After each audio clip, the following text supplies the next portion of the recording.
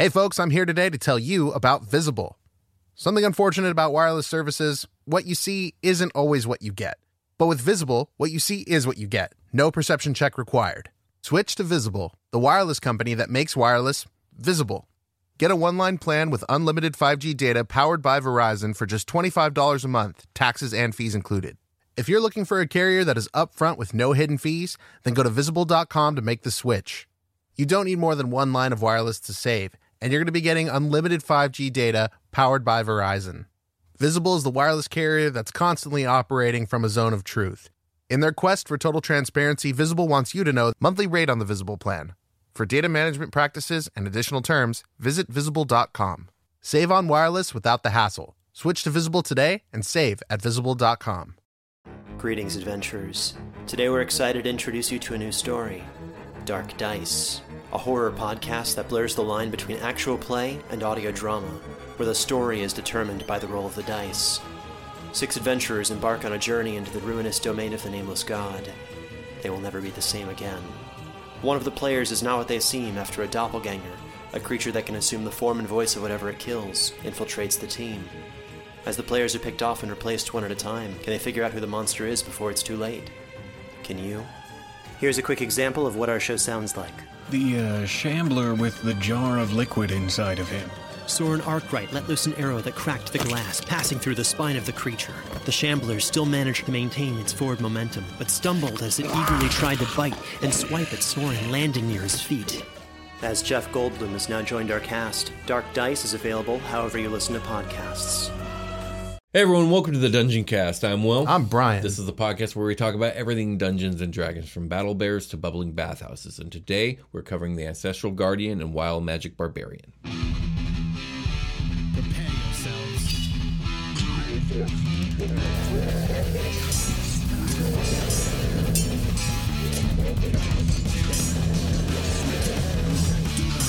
I cast Fireball.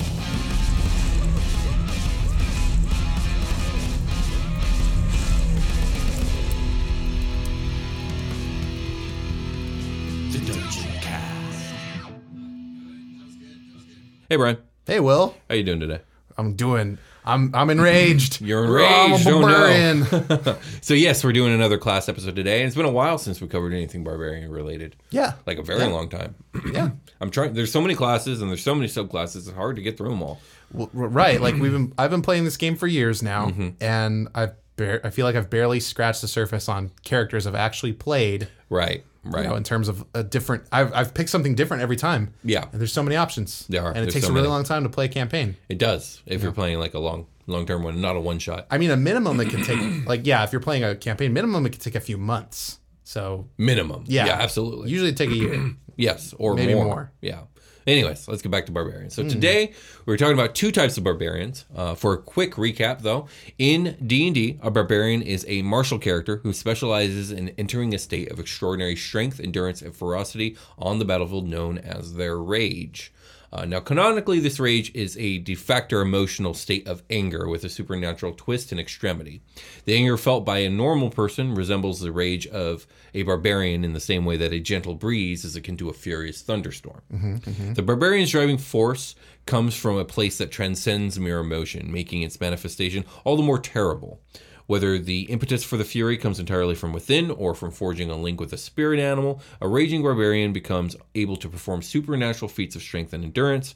The outburst is temporary, but while it lasts, it takes over body and mind, driving the barbarian on despite peril and injury until the last enemy falls. So very Hulk-like. My favorite thing about barbarians is reflavoring the rage. I have a whole paragraph I wrote about that. Yep. And it's so easy to do. It is. Sure, we'll get into it. So now, as cool as this is, I tend to prefer to reflavor rage whenever I play a barbarian myself. I've always just found it odd to have a mechanic tied so intrinsically to the emotion of anger. Yeah. Anger is often a terrible and destructive emotion, and though I'm a big fan of the Hulk as a character, he does fall into the trap of being a one-dimensional rage monster, which can be non-compelling at times. Watch a lot of Marvel content, especially the stuff made for kids, because I have a little kid that's into superheroes at home, and they play on that a lot with the Hulk. Right. They're like, almost every episode that they do involving the Hulk is like, Hulk, you have to learn not to fucking destroy everything. This is a kid's show. I like that. That's funny. And he's like, okay, Hulk will find something else to do, I guess. I'm trying, but I'm Hulk. I think there's one time a boulder falls, and he's like, I know what to do. Oh. And it's like, Hulk, now's the time. And he's like, yeah, I'm on it. And he punches the shit out of it. And they're like, that's good cool. job, Hulk. So personally, I think the coolest thing about the Barbarian as a class isn't the idea of rage as I just lose all control and unleash hell mechanic, although it can be that, and that can be fun, but what the rage mechanic represents on a mechanical level. There is something super dope about a character that can unlock this higher state of power. An oh shit, things just got real. Let me take off this weighted armor and show them what I can really do mode. I just think rage being a strictly I get real mad mechanic is kind of dumb. It can be a zen mode of cold calculating detachment, making a fighter deadlier than ever. It can be an inner power outside of the character's control that ignites in life and death situations as a defense mechanism.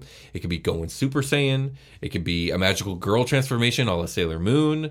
All I'm saying is Barbarians are really cool, but maybe not for the most obvious reasons. Anyways, let's get into the subclasses, starting with Ancestral Guardian. Yeah, I can't wait to talk about our character builds and how we reflavor the rage for them. Yeah.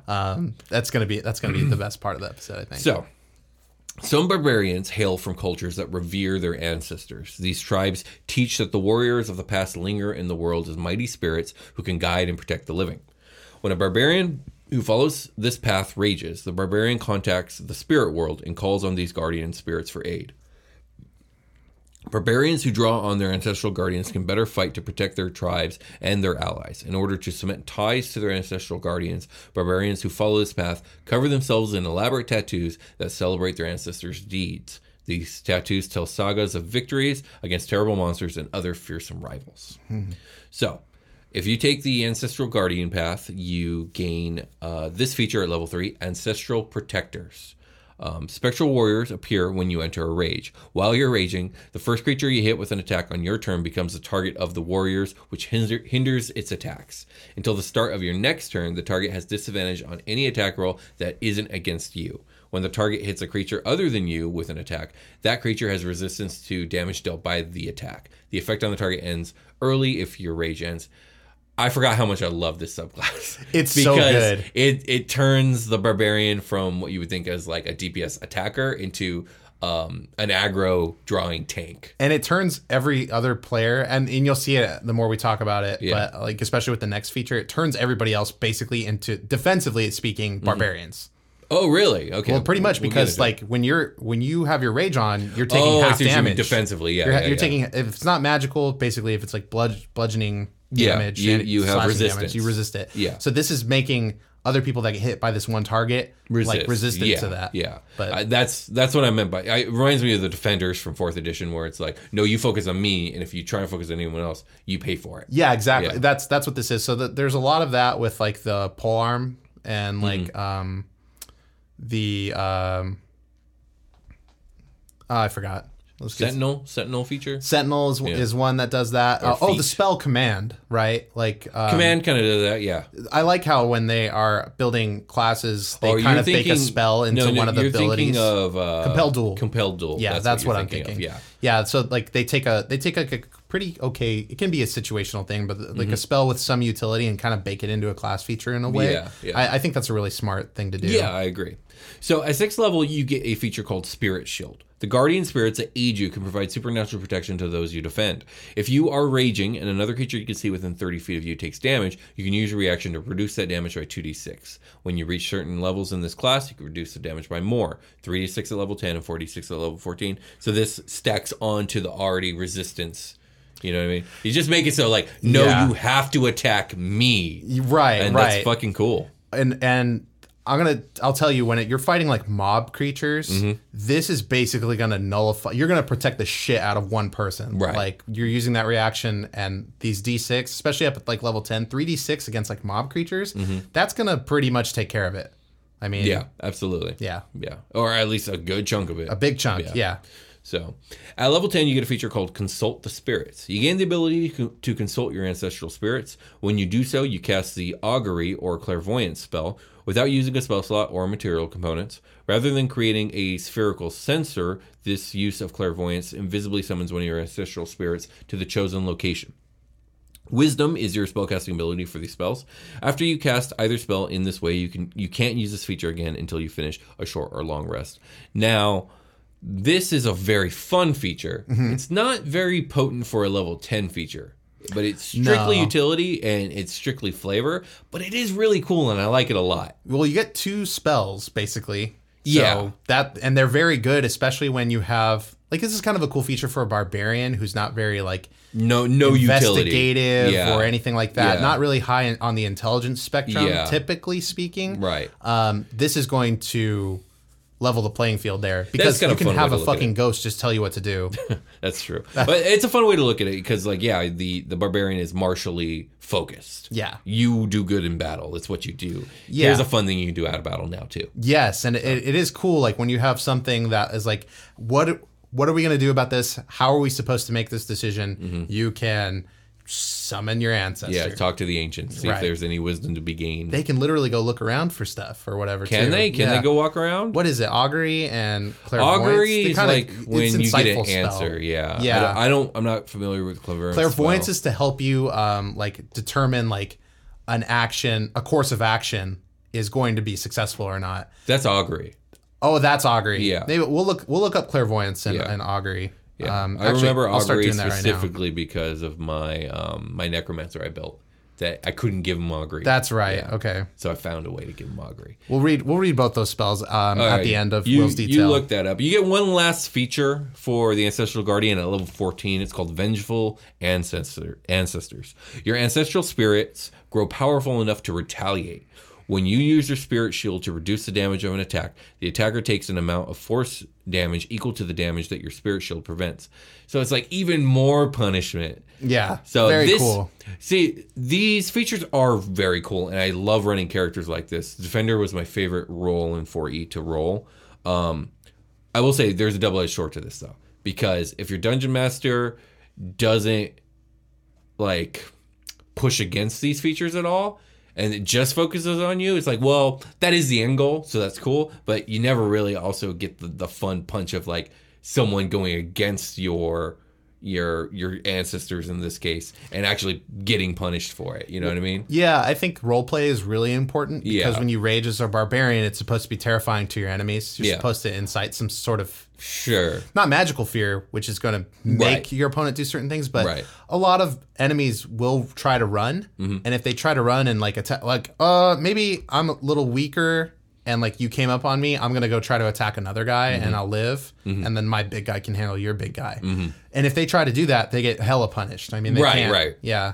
So that's what I mean. It's dependent on your Dungeon Master and like the way you just described it. Like that's the funnest way to play this character. It's like you get to have your cake and eat it too. Like we found people get punished. Yeah. And that's fun. And then now that they've learned, they do the thing you want them to do, which is attack you, which is fun too.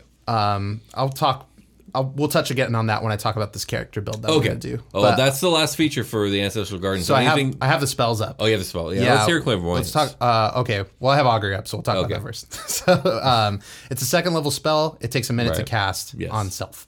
It's instantaneous divination by casting gem inlaid sticks, rolling dragon bones, laying out ornate cards, or employing some other divining tool, which I imagine in this case is like something have to do with your ancestors or tattoos or whatever.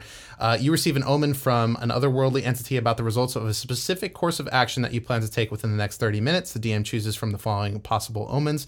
Wheel for good results, woe for bad results, wheel and woe for both good and bad, and nothing for results that aren't especially good or bad. The spell doesn't take into account any possible circumstances that might change the outcome, such as the casting of additional spells or the loss or gain of a companion. If you cast the spell 2 or more times before completing your next long rest, there's a cumulative 25% chance for each casting after the first that you get a random reading. The DM makes this roll in secret. What do you think a random reading is? What do you think it means by that? Like, there's a 25% chance for each casting, you'll get a random reading. Not sure what that means. I'm not sure what that means. My player never casts, like, your barbarian's not really going to do that, I don't think, because I think this is a rest feature. You only really get to do it once. So I don't. Yeah, I'm not in sure. In this context, we're not worried I'm about sure it. someone can explain the random reading thing to us in the context. Yeah, I'm not sure what that means. In the comments. So Clairvoyance is a third level spell. It takes that's the one I'm not familiar with. 10 minutes to cast. The range is 1 mile.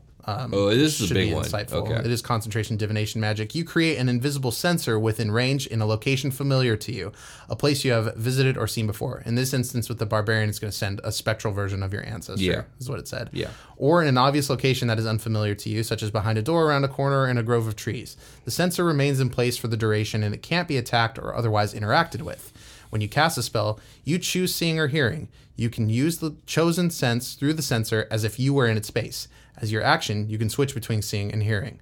A creature that can see the sensor, such as a creature benefiting from see invisibility or true sight, sees a luminous, intangible orb about the size of your fist, but in this case, it's going to see the ghost of your ancestor. Right. That's pretty much it. Can you move it about, or is it stuck in its place? You create an invisible sensor location. No, it doesn't say anything about movement. Okay. But you can put it, like, if you want to see beyond the door, what's in the next room, you can visualize it. You're sending a drone. Yeah, it's kind of like a familiar that you, like, make appear, That's and then pretty you cool. can kind of see through it. It's funny because, like, when I hear the word clairvoyance, that is not what I picture. But that's cool. Yeah. So that's what those spells do. So All right. Cool beans. You ready to talk about your character? Yeah, well, it's not Let's my do it. character. Right, It's I a know. character that I DM for. So this is going to be kind of a little bit of a Patreon plug for us because I DM a game called Flashbang and the Surgeon, which is modified episodes of Batman the Animated Series. We turn into D&D with their own original characters, and old Batman directs them around to go do stuff inspired from episodes. So I have two players, your special guest Jake, who you might be familiar with from this show and the earlier episodes, or Super Quest Saga. Indeed. And then our good friend Steve, who plays a character called Brandon Bobby, a.k.a. The Surgeon, which is the superhero alias that they use. So basically I tasked them, make a character who is a person that lives in the world of, we picked Waterdeep as our setting, and then, become a superhero. And I even told them, like, one of you has to pick a name that's like one word, and the other one is the something, because I wanted the title to have that kind of blank in the blank, kind of feel. Yeah. So they came up with Flashbang and the Surgeon. So your special guest Jake is a monk, monk/rogue, inquisitor rogue. He kind of ended up going like more of a Batman-y route, and then Brandon Bobby is a barbarian. Not very smart, not very charismatic, strong and buff. World classic. Yeah, and went with Ancestral Guardian. And so we didn't know at the time how cool it would be to make... So I only have two players, and how important Brandon Bobby is to the operation. Right. And it makes my job really easy and really difficult depending on what happens, because if they're using their features correctly, I can treat them both like barbarians. I see what you mean. Because they resist all the damage. They can resist it. If I knock one of them down... So I have to put out a lot of damage. Right. But if he gets knocked down, then my monk rogue character becomes way more squishy. Or if they're separated, then the fight changes, especially with, one-on-one. So Brandon Bobby is just like a normal guy who lives in Waterdeep doing construction for... It's a city on the grow. I have Waterdeep. I have Waterdeep on the rise. We're building skyscrapers. There's a dwarven guild doing a lot of the building around here. Technology is on the up. There's a guy that works for the Wayne Enterprises of this world. What's it called? I called my Anders Enterprises. Okay. This is one of the only name swaps I really did at the beginning because I didn't want to be too on the nose. But Anders is the old Batman, so I have Bruce Wayne like aged, and his name is Anders. So, Gotcha. Okay. So Anders does a lot of the like mission callouts and stuff in the beginning to help guide them. Like finds these two individuals that happen to be friends through Brandon Bobby's Grandma Bobby. Grandma Bobby. The character special guest Jake plays, his name is Lucian, and is an elf that is a Sun Temple monk. And Grandma Bobby learns feng shui at the Sun Temple monk establishment. And they know each other through that. They know each other through Grandma Bobby. Bobby. And one day they're walking home together after visiting Grandma Bobby, doing feng shui on her new apartment, and there's a crime, and they go try to do something about it. Yeah. And when they get arrested eventually at the end for being vigilantes, Anders comes and said, "Hey, I see a lot of potential in you two. Come work for me." Okay, so that's how they start being a superhero. But tell us more about Brandon Bobby specifically. Brandon Bobby has this the parents are out of the picture, so it's just Grandma and Brandon in the city. Okay, all right. And they, Grandma tells stories to Brandon about the ancestry from before times when they were a more nomadic tribe of barbarians, kind of roving the countryside of Faerun. And your very distant ancestor did this cool thing. The first notable Bobby saved the village from blah blah blah. Yeah, sure. And then this Bobby did this and this and this, and we based them off of British white guy actors, pretty much. Oh, okay. So the ancestors that show up when they rage are actors. Are they? I'd say inspired. This is new to me. Okay. We go. Okay, so let's talk about the rage. When Brandon Bobby rages, they wanted it to be kind of anime inspired and sexual in nature. Oh no! So it's actually pretty funny. Okay. So Brandon Bobby wears like a jumpsuit, kind of like an old 1920s like wrestling. Yeah, sort I've of seen. Yeah, I've seen the getup. artwork. Yes. And they also, that's like their ancestors sort of wear, their ancestral wear. And then they also took on the moniker of the surgeon as their superhero thing. So they use hand axes and great axes. So we have a no kill rule, and we call it FBATs. So we have the Batman law, which is no killing. Right. You can violence up as much as you want, but don't purposefully kill anybody, or the game is over. Okay. Or you have to roll up a new guy. You're not a murderer. We're going to mind wipe you. Okay. So, yeah, sure. Batman kills lots of people. I've watched a lot of Batman the animated series. Batman kills lots of people, but they don't really address it, or they like fall in a tree or something from like Batman will throw a guy from hundreds of feet up in the air off of like a Zeppelin and not give a fuck. And like for some reason this guy will just like not die and it'll be fine. Hey, that's a superpower. Batman is killing people, but we kind of like glance over that. Yeah. So Batman is killing people. Batman is killing people. Don't let him lie to you. So he uses his hand axes in a surgically precise way as to not kill. Okay. So we call him the surgeon. Yes. Does he wear a surgeon mask? He wears a surgical mask and cap and a coat. Yes. With the thing underneath. With the wrestler's outfit. The wrestler's outfit underneath. He's a mess. He does have wrestling powers too. He's got like special gloves. Okay. Cool. We've got lots of magical items on my superhero guys. Yeah. So we have Makes like sense. a grappling glove like Batman would have, all this Batman stuff. Mm-hmm. He gets younger when he rages. What? And looks a little more sexy and gets strong because of it. Okay. And says things like Sugoi and things like that. I don't know what that means, but okay. Don't worry about it. Okay, cool. It's a lot of fun. When these features turn on, so he's got tattoos, I think, around his nipples and on his butthole. Sorry. No. This is NC-17. Yes. Yeah, there's a lot of that. Hey, guys, welcome to the Dungeon Cast. Okay, go ahead. I'm listening. The tattoos glow when they rage, and the ancestors appear from the tattoos.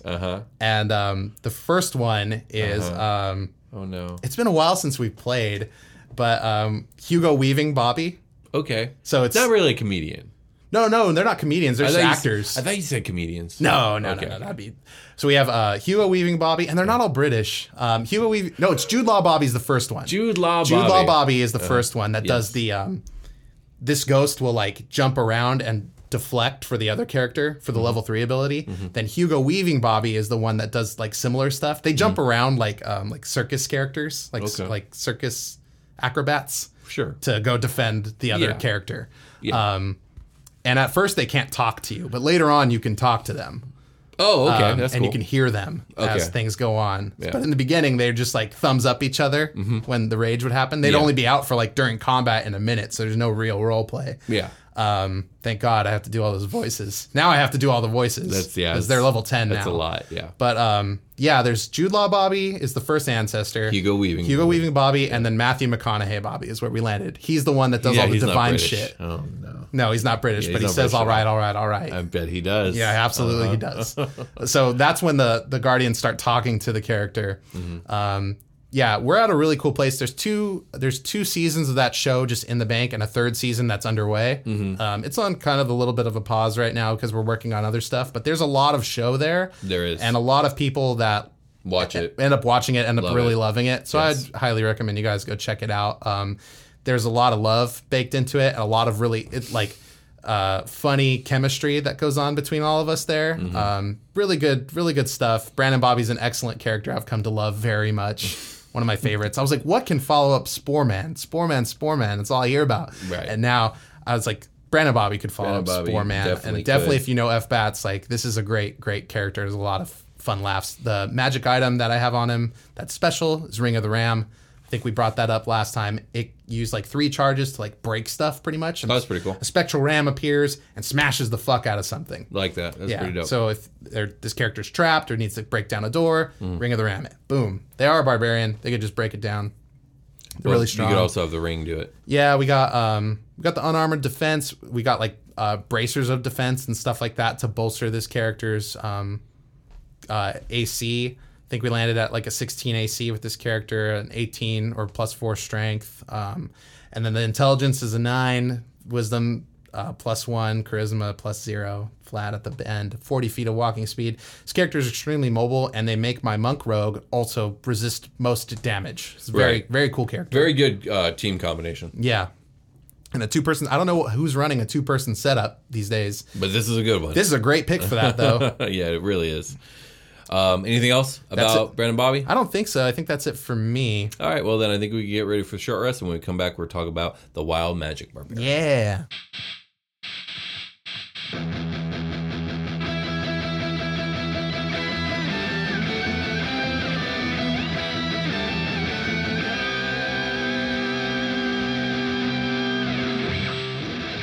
Selling a little or a lot? Shopify helps you do your thing, however you cha-ching. Shopify is the global commerce platform that helps you sell at every stage of your business. From the launch your online shop stage to the first real-life store stage, all the way to did we just hit 1 million orders stage? Shopify is there to help you grow. Whether you're selling scented soap or offering outdoor outfits, Shopify helps you sell everywhere.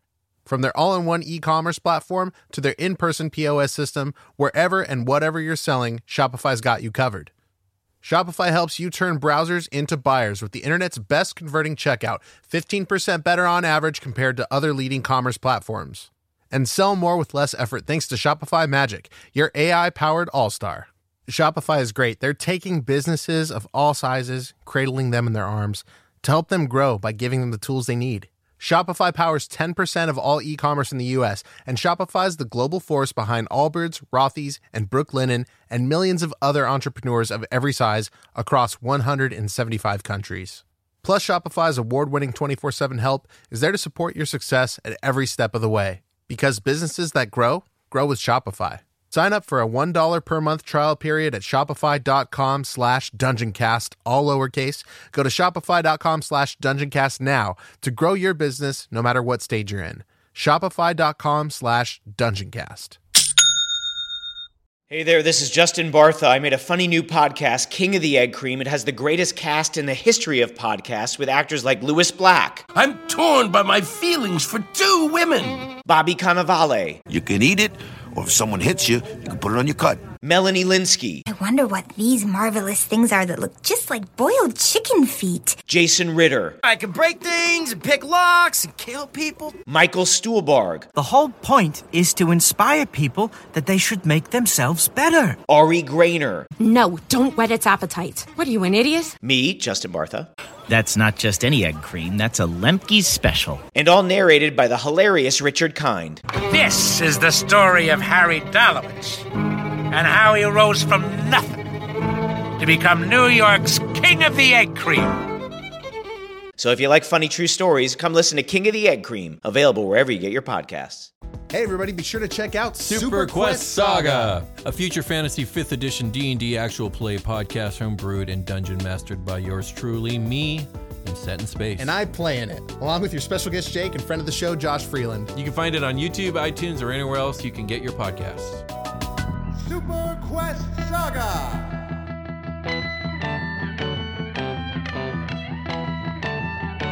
We've returned. We're back at it again. God damn it. DeGonzo. Indeed we are. And we are going to talk about a much newer subclass of the Barbarian, the Path of Wild Magic, which is a very interesting one because Barbarians, as a general rule, are kind of incompatible with magic. Right. Their whole thing is like, while raging, you can't cast spells kind of thing. Yeah. So this is... It's not really like you can cast spells. It's just like magical bullshit happens when you're mad. Ooh. But we'll get into it. So, many places in the multiverse are abound with beauty, intense emotion, and rampant magic. The Feywild, the upper planes, and other realms of supernatural power, they all radiate with such forces and that can profoundly influence people. As folk of deep feeling, barbarians are especially susceptible to these wild influences, with some barbarians being transformed by the magic itself. These magic-suffused barbarians walk the path of wild magic. Elf, tiefling, Aasimar, and Genasi barbarians often seek this path, eager to manifest the otherworldly magic of their ancestors. This is essentially a sorcerer-style barbarian, which is pretty cool. That is interesting. Yeah. This is kind of interesting how they're both tied to ancestry. Yeah. So, like, we talk about not leaving your baby's places in D&D. Yeah. Because they might turn into a sorcerer. They also might turn into a wild magic barbarian. Generally, in the real world, don't leave your baby's places either. Yeah, definitely, yeah. But in D&D, super something don't. really bad will happen if you leave. They'll turn babies into absolute animals. Yeah, to monsters, to wild magic barbarians, to sorcerers. But anyways. The sorcerer is Tasha. Or what do we call her? She's sorceress? Tasha's a wizard. She's a witch. Wizard. Tasha is a wizard. Yeah, she's Igvilv, like one of the most legendary wizards of all time. Yeah. Well, we haven't done that episode yet, so what the fuck do I know? Yeah. But I did read the opener, and she was a baby that got left around. Was she? Yeah, okay. Got picked up by hags. Very interesting. Oh, that makes sense. Yeah, and she would learn their weird magic and a bunch of other stuff. And then she made hideous laughter. Great spell. Yeah. See, I mean, she also teamed up with Grust, so yeah. Bad times. Anyways, back to the wild magic path barbarian. First feature you get along this path is called magic awareness. As an action, you can open your awareness to the presence of concentrated magic. Until the end of your next turn, you know the location of any spell or magical item within 60 feet of you that isn't behind total cover. When you sense a spell, you learn which school of magic it belongs to. You can use this feature a number of times equal to your proficiency bonus, and you regain all expended uses when you finish a long rest. That's powerful. You can smell magic, basically. Yeah. Also, at level 3, you get a feature called Wild Surge, and this is kind of the big one. This is like the feature of this subclass. With Wild Surge, the magical energy roiling inside you sometimes erupts from you. When you enter your rage, roll on the wild magic table to determine the magical effect produced. If the effect requires a saving throw, the DC equals 8 plus your proficiency bonus plus your constitution modifier. So wild magic. Here we go. We got 1, 2, 3, 4, 5, 6, 7, 8 different random effects that can happen every time you rage. Shit. So, first one. Shadowy tendrils lash around you. Each creature of your choice that you can see within 30 feet of you must succeed on a Constitution saving throw or take 1d12 necrotic damage, and you gain 1d12 temporary hit points. Nice. Next, I don't know what to call these. Effect. Next effect is you teleport up to 30 feet to an unoccupied space you can see. Until your rage ends, you can use this effect again on each of your turns as a bonus action. Now, that's dope. That is cool. Raging, teleporting monster just poof, poof, poof, poof. I find it kind of strange that there is some level of control to this feature. You learn to hone it over time, I would imagine. Yeah. Well, some of these, maybe. Hold on. Let's read the rest of them. We'll see. So, effect 3 is an intangible spirit, which looks like a flump or a pixie, your choice, appears within 5 feet of one creature of your choice that you can see within 30 feet of you. At the end of your current turn, the spirit explodes, and each creature within 5 feet of it must succeed a dexterity saving throw or take 1d6 force damage. Until your rage ends, you can use this effect again, summoning another spirit on each of your turns as a bonus action. So exploding fart monster or exploding glitter bomb. Now, I think the idea here with those two is you essentially summon a spirit that looks very harmless and delicate, and when the thing gets close, it explodes on them. Yeah. I don't see the reason why we have to tie it to two very specific. Like, why a flump for pixie only? Like, you know what I mean? Like, why can't they have the best explosions? Coffee. I just feel like it's like a coffee. I was actually thinking Final Fantasy. It's like a bomb, which is a monster. Sure. Yeah. You don't know that monster from Final Fantasy? I might if I saw it. It's like a little flame ball monster with a face on it. Yeah. Yeah. They explode. So it's kind of like that. Yeah. Yeah. Anyway. Well, so this spirit emerges next to the thing. They're like, huh? That looks funny. It's got little tentacles coming out, and it's just like starts to swell. Yes, yeah. And it's got a strained face. Like, wait, what's going on here? Oh, yeah. Big fart. Yeah. The fairy would do the same thing. It would look really horrific. It would look like Violet from Willy Wonka, like blowing up into a big blueberry. Yes. Except at the end, it explodes, and it's like, oh God, kill me. That's horrifying. Yeah, it is. And the fact that you do this every turn, you're just setting off bombs all over this is a fun class. Well, are these randomly assigned, or you just pick one of these? They're randomly assigned, but once assigned, you can do it every turn. Oh, shoot. Yeah. Okay. So, The assignment happens at the beginning of your rage. I see. So you're hoping to get lucky with the one you want, but also it seems like most of these are useful. So effect 4, magic infuses one weapon of your choice that you are holding. Until your rage ends, the weapon's damage type changes to force, and it gains the light and thrown properties with a normal range of 20 feet and a long range of 60 feet. If the weapon leaves your hand, the weapon reappears in your hand at the end of your current turn. So you just get this magical force weapon that you can throw, it reappears, and you just can repeat. Man, this is cool. This is not at all what I thought it was, and I'll tell you why at the end. Okay, I'm very curious because I think I know some of your reasoning. Effect 5. Whenever a creature hits you with an attack roll before your rage ends, that creature takes 1d6 force damage as magic lashes out in retribution. So a nice little protection spell. Yeah, that's cool. Effect 6. Until your rage ends, you are surrounded by multicolored protective lights. You gain a +1 bonus to AC, and while within 10 feet of you, your allies gain the same bonus. So an even better protective spell, if you ask me. Well, maybe not better, but different. Well, I mean, the other thing isn't really a protective spell. One's more a retaliation rebuke. Spell. Yeah, it's a hellish rebuke. This one is actually a protection spell. Yeah. Effect 7. Flowers and vines temporarily grow around you. Until your rage ends, the ground within 15 feet of you is difficult terrain for your enemies. That could be interesting in certain specific cases. And finally, effect 8. A bolt of light shoots from your chest. Another creature of your choice that you can see within 30 feet of you must succeed on a Constitution saving throw or take 1d6 radiant damage and be blinded until the start of your next turn.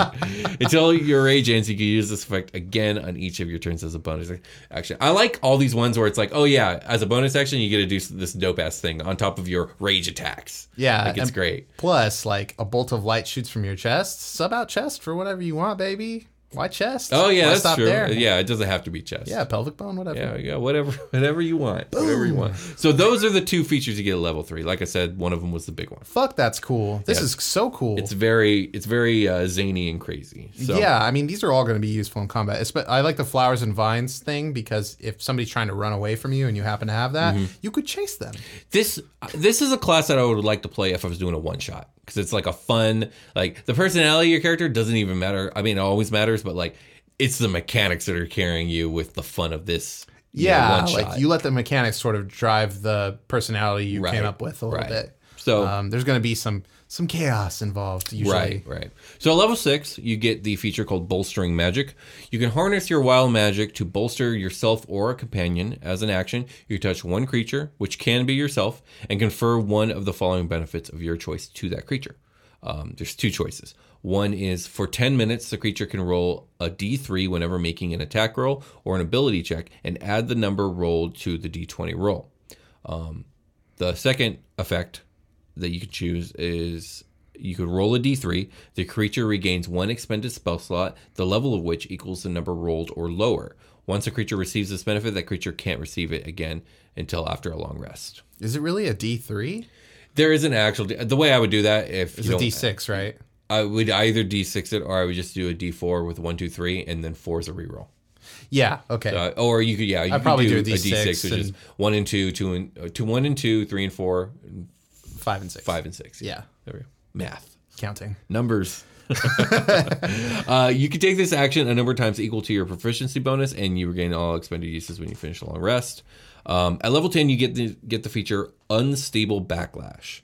When you are imperiled during your rage, the magic within you can lash out. Immediately after you take damage or fail a saving throw while raging, you can use your reaction to roll on the wild magic table and immediately produce the effect rolled.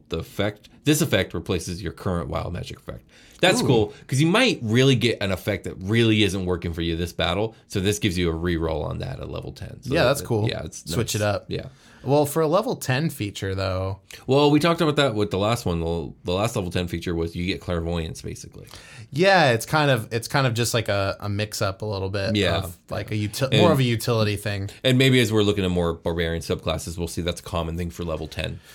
Yeah, because when you're a barbarian, you're scaling pretty well, HP wise, and damage wise, and damage wise, you start to fall off. I think around level 10 is where you start to fall off to the wizard or the cannon in the class. Everyone falls to the full casters. Yeah. Yeah. So you're gonna kind of right. Your level 20 is not as powerful as a wizard It's just not. No, it's just not. You're still swinging the axe. You're swinging it so fucking good, though. You're doing it great. Yeah. You're doing it better than anybody, Yeah. but you're still, that's what you're doing. Yeah. And, spells say lots of things. They do. Believe fucking me. Okay, Man. so final feature. At level 14 for the Wild Magic Barbarian, you gain the feature called Controlled Surge. Whenever you roll on the Wild Magic table, you can roll the die twice and choose from the 2 effects to unleash. If you roll the same number on both die, you can ignore the number and choose any effect on the table. I don't like this one. Yeah, it's more of the same. I don't like this one. It's more of the same. Well, you know what I want this one to be? You're called a Wild Magic Barbarian, and the last thing you get is Controlled is in the name. That doesn't make any fucking sense to me. You know what I want this to be? Huh. I want this to be, rather than you roll twice and get to choose one, fuck this. Like, this is your final feature. Roll twice and you get both. Ooh. But maybe that's overpowered. I don't know, but that's what I want it to be. It's probably overpowered. It probably but is. Still, Yes. I mean, scaling wise, this is kind of lackluster. Yeah. Also, it says I gripe with the controlled being in the name. It should remain chaotic in some way, but whatever. Yeah. Okay. I see what you're saying. But any questions about the Wild Magic Barbarian before we get into my character? Nah, what'd you do? Okay. So I'm not a big Barbarian fan, despite the fact that I am rolling a Barbarian in our next big campaign, which I'm very excited for. But even on top of that, I'm not a big wild magic kind of person. I'm not into the chaos and the random tables. It's never just really been my bag. So I struggled for a little bit trying to come up with a character that I thought would be fun to roleplay as. Did you come up with like a one-shot guy like you were saying? I came up with not a one-shot guy. This could totally be a character that you could run for a whole campaign, but I almost see this as more as a crazy NPC you might come across if you like take that left path and don't go the way that the DM wanted you to go. I like that. So the fucking crazy fucking drifter in the woods. Kinda. So my character's name is Kalnog Moog the Nilbogborn. Yeah, the Nilbog's back, baby. And yes, it's a goblin. And essentially, I didn't type up a whole story for this character, but essentially this Kalnog's parents at some point piss off a Nilbogborn or piss off a Nilbog. Mm-hmm. Like whether that's so the whole thing with Nilbogs is if tyranny is getting out of control, the Nilbog comes to shake that shit up. We should probably recap what the Nilbog is real quick. So the Nilbog is okay. I remember the Nilbog. So the idea here is that Maglubiet killed all the goblin gods. Yeah. And only one got away, and it was the trickster, the unnamed god of mischief. Right. They're both goblin pantheon still. So there's 2 left. Maglubiet is goblin or no? Maglubiet is the invader who rules over all the goblin pantheon. Now. Yeah. Yes, okay. And the only ones I think he left alive was one of the hobgoblin ones and the 2 brothers who are in charge of the bugbears. Okay. And everyone else is murderized. Right. Except for this unnamed goblin god of mischief that got away. Mm-hmm. And the idea here is since Maglubiet's the god of tyranny and all this other bullshit, when tyranny starts getting out of control amongst goblin kind, if the goblins are being too oppressed, then this trickster god will transform one of these oppressed goblins into a whimsical, mystical, mischievous creature called a Nilbog. Yeah, the jester of goblins. Yeah. Well, the jester is the thing that they make in order to make a Nilbog not show up. Oh, right. Yes. That's right. I did forget that part. Right. Nice. So, but it's like that. But it's kind of like that. So the Nilbog then goes around undermining society and trying to end the tyranny just through zany, crazy, chaotic magic. Right. They don't necessarily know the Nilbog shows up right away. No, not right away. Yeah, eventually. Yeah. But the Nilbog's also not this friend of the people person either. Right. The Nilbog causes chaos and mayhem everywhere. I'm trying it to goes. De-establish the hierarchy here. Exactly. So my idea here is that Kalnog was probably originally born to a chieftain of a goblin tribe, and whatever this chieftain and or chieftainess did, it pissed off a Nilbogborn. Maybe they killed their jester because the jester pissed them off, and then the Nilbogborn Nilbog was born. Yeah. And the idea here is that the Nilbog is in retaliation for the terrible things that these goblin chiefs did, was blessed and or cursed, depending on how you look at it, their firstborn child, right. Kalnog. Okay. So Kalnog was cursed with Nilbog powers, where that wherever Kalnog goes, chaotic stuff happens. Nice. Completely outside of his control. And even worse, some of it is damaging, and like a lot of these wild magic features we've been talking about. So this causes enough mayhem in the village where the village, basically, they depose the chieftain, build their own society, and they banish Kalnog as a child into the woods. You can't be here because you cause destruction and pain and you're dangerous. Right. So he gets banished off into the woods and has to live this hermetic lifestyle. He probably doesn't know how to read, barely knows how to talk. And he becomes this almost urban legend to the children in the village. He's Kalnog Mog the Nilbogborn. And they sing songs about him coming and eating the children. That's fucking funny. Even though Kalnog Mog's not like that. Kalnog Mog's just basically this Sasquatchian creature that lives out there. That becomes the boogeyman. That becomes the boogeyman. And crazy stuff in the woods always does happen because Kalnog Mog is out there. But he's just eking out an existence like killing bears and eating them, living there. He's probably actually living a dope life. I see Kalnog Mog like, because of his inherent power, he's able to eke out a pretty decent existence. Yeah, he's going to go druid it out in the forest a little bit. But maybe at some point something ominous happens. Maybe there's a dark omen, or maybe a plague sweeps through the village or something. And whatever it is, the village blames Kalnog. We gotta go kill Kalnog. So they drive him out of the forest, and he's forced to leave. Ooh, what if they burn that shit down? Yeah, maybe they accidentally burn their own forest down. I don't know. On purpose. But Kalnog it's the only way to kill Kalnog is to burn him to the ground. So Kalnog Mog the Nilbogborn is banished off into the land, and he has to become an adventurer. That's great, because you could write a whole bunch of cool songs with a name like that. Yes, exactly. Yeah. And I wanted to give him a very difficult to pronounce name because I just thought it was funny. Yeah, say it slow for me. Kalnog Mog the Nilbogborn. Kalnog Mog the Nilbogborn. Yeah, that's fun. Mog, that's really fun to say. I love this. The Nilbogborn. But yeah. So that's my character. I mean, I guess we could go over stats. Let's build more goblins. Yeah, 16 armor class. He's I went dexterity with him, but then I was looking at rage and it's tied to strength, but I was like, fuck it, he's dexterous. Mm-hmm. So he's got +4 to dexterity, +2 to constitution, +1 to wisdom, +1 to charisma for some reason, 40-foot walking speed, 77 HP. He's trained in acrobatics, athletics, nature, and survival. He's got all the features we just talked about here. Did I give him a feat? I don't think I did, but I'm going to check just in case. We also get stuff like brutal critical, I think, and like basic like barbarian stuff. So your damage output's gonna be really great. I would want to build him in such a way where he probably fights with like daggers made out of like bones of his kills, doing like a two-handed thing. Yeah, doing a two-handed thing. I know that's not optimal, but this is just how I imagine it. It's actually pretty good. He's dual wielding bone daggers, and he's dexterous. At the early levels, the dual wield's not so bad. Yeah, and I know that the rage boosts strength attacks, but if I was a dungeon master, I would be like, yeah, he fights with fucking dexterous daggers. Like, yeah, I'm gonna let his rage boost his attack damage. That's not a hard thing. Just like substitute the word strength with dex. Yeah, I mean, the reason it is that way is because you could really break the barbarian build with a dex build, but like this isn't going to be broken. I would allow this. I just think it's fun. Yeah, I mean, when you're going to do stuff like that and you want to maintain some semblance of balance, you need to incorporate that. I did give him a feat, the dual wielder feat, so he would get a +1 to AC, and he would be able to do the full extra attack, not just the die, but the actual bonus as well. I think Brandon Bobby did a bonus attack a lot without the bonus, but it ended up really working out at the early levels, like I was saying, to get that extra swing in, because you're really not it's going to help your damage output a little bit. Mm-hmm. Now he's exclusively he's got the extra attack. He's going to great axe. Right. And then the last thing I'll say about Kalnog Mog is, as a goblin, he gets 2 cool features. One, he gets Fury of the Small. Once per short rest, he can deal 8 extra damage to a creature that is a size larger than him, and he is a size small creature. Nice. So that's most creatures. So just an extra 8 damage. I think that's tied to a specific stat, but it's not listed here. And then he also has Nimble Escape. You can take the Disengage or Hide action as a bonus action on each of your turns. So cool. He's a mobile little guy. And I think that Kalnog, in his heart, is kind, but he has been subjected to such harshness and poor treatment that he probably has aggression as his first barrier of defense to keep people back.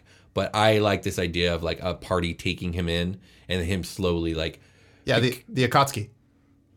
Why the Akatsuki? Oh, because you made an Naruto character. He's got a good heart, but then he gets broken and he joins the Akatsuki. Oh my god, that's okay. That's just it's just an archetype. Anyways, I could see a party taking him in and calming him, bringing him some calm and acceptance. Yeah. And I want a good life for Kalnog Mog, but who knows? I'll probably never play him.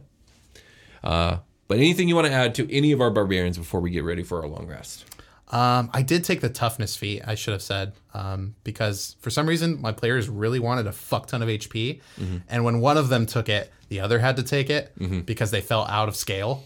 And it's true. They were. It was like, this guy's boasting. I think I made a less powerful version of Brandon Bobby for this one because I just I was looking for the physical sheet, but I think it's somewhere else. But I put it together the way I kind of remembered it. And this is pretty close. I like dex stuff for barbarians because they get the spider sense and all that. Yeah, I mean, it's just not optimal, but I think it's cool. So. Yeah. Where did your HP land? 77. I got 115. Yeah. What level did you build to? 8. Oh, okay. I built to 10, so there's a little bit off there. But yeah, the toughness feat is cool. Con is like something you're gonna want to buff for your barb. No, that's it. That's all I got. Yeah, I would have landed in the upper 90s if I built level 10. Okay. Yeah, I think I did something weird in mine. With the human, I took... he might have taken the variant human with like... Yeah. I guess we didn't really say he was human, did we? I did at the beginning, human barbarian. But like, I just barely mentioned it. But yeah, I took the +1 to all, just like as the basic. I think he might have chosen the... I'm sure he chose the variant because everyone does. It's bad. Yeah, I know he had toughness feat. I know he gets to re-roll weapon damage, but I think that's just a normal barbarian thing. The not reckless. No, he savage attacker or brutal something like that. No, he must have took the great weapon master or something. Like Maybe that. he did do that. Yeah. That might be. Does he fight with a 2-hand?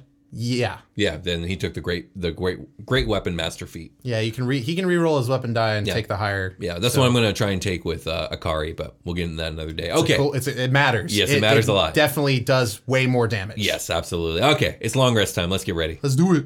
Hey everybody, welcome to the long rest. We need this long rest for the long journey of building our beholder. Yes. Which is coming to a close. We're doing it. But a new door will open as this one shuts on a new beholder. So be sure to catch us next episode where we will start building another 10-tentacled monster. Or is it 9? It's 10. Today we're going to finish our first though, which I'm very excited for. So, Brian, do you want to tell the audience what the final beam of this beholder is? Yeah, Genki Dama. And... it has to summon all the souls of the energy from the souls of planet Earth, and that's the final move. I'm just kidding. That's what Goku does. Yes. Now this one's going to be based off of the Ancestral Barbarian. It's going to be an augury beam, so it's going to when this beam fires and hits somebody, it's going to hit them in the head because that's where all the beams are going to land from now on. Sure. We'll get to that, and it's going to be. It's basically going to cast this, make the person experience the spell augury. It's going to cast a spell on him, and it's going to tell him, it's going to force him to realize that fighting this beholder is a fucking bad idea. Yeah, it's going to tell them like wheel or woe to fighting this beholder, and it's always woe for the most part. You're gonna hear one of your party members be like, "Whoa!" They're like, "Whoa, what?" It's like, "No, not like that. Like, bad idea, man. We gotta go." So we got an augury beam for the final physical feature. We struggled with this one. We decided to make it wild magic based, and we decided to go with like the being infused with wild magic, and this beholder is to such a degree that much like the intangible spirit of the Flumfer Pixie, which explodes. There is a 1% chance when you encounter this thing and engage battle that this thing just fucking explodes on you. This thing just explodes. Yeah. So roll a D100. Yes. On a 99. This thing dies. This beholder. It kills probably everything else along with it. This beholder explodes and everybody dies. Exactly. Everybody dies. Yes. How often do we roll the D100? No, just upon rolling initiative. Oh, it's just every time this thing fights, there's a 1% chance it explodes. So you'll probably never see it because the fight will either end with all of you dying or it dying, but probably all of you. Yes, absolutely. And otherwise, it explodes and everybody dies. Yes. So that's its final physical feature is wild magic explosion. Yeah.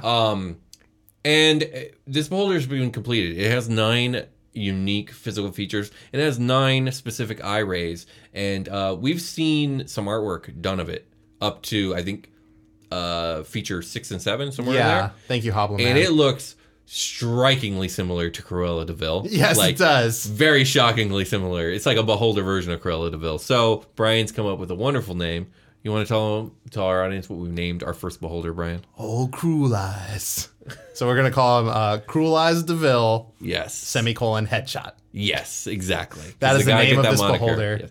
Cruel-Eye DeVille. We sat here for a while, like 10 minutes, like struggling to name this thing. Like really trying to hit it on. But eventually we got there with much Googling and much brain power. Cruel-Eye DeVille. Cruel Eyes. Cruel Eyes. Cruel Eyes. Well, I guess, yeah, because it does have lots of eyes. So Cruel Eyes. Cruel Eyes DeVille. Cruel Eyes DeVille. You call him old Cruel Eyes. Or just Headshot. Also known as Headshot. Every time that beam hits, Headshot. Indeed. Headshot. You're going to hear that magically thaumaturged out.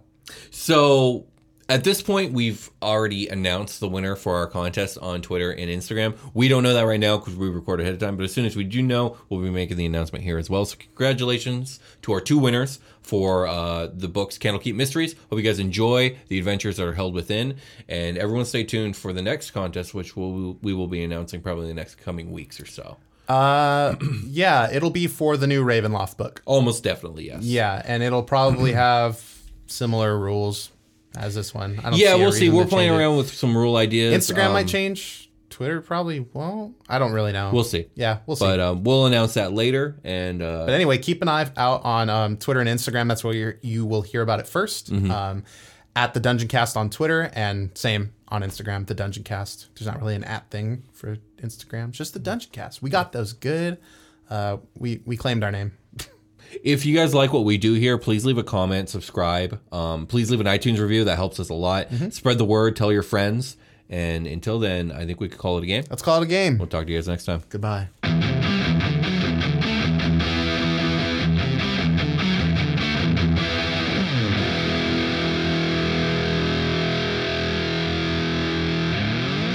The Dungeon Cast. Contained herein are the heresies of Radolf Burntwine, erstwhile monk turned traveling medical investigator. Join me as I uncover the blasphemous truth of a plague-ridden world, that ours is not a loving God, and we are not its favored children. The heresies of Radolf Burntwine, coming January 2nd, wherever podcasts are available.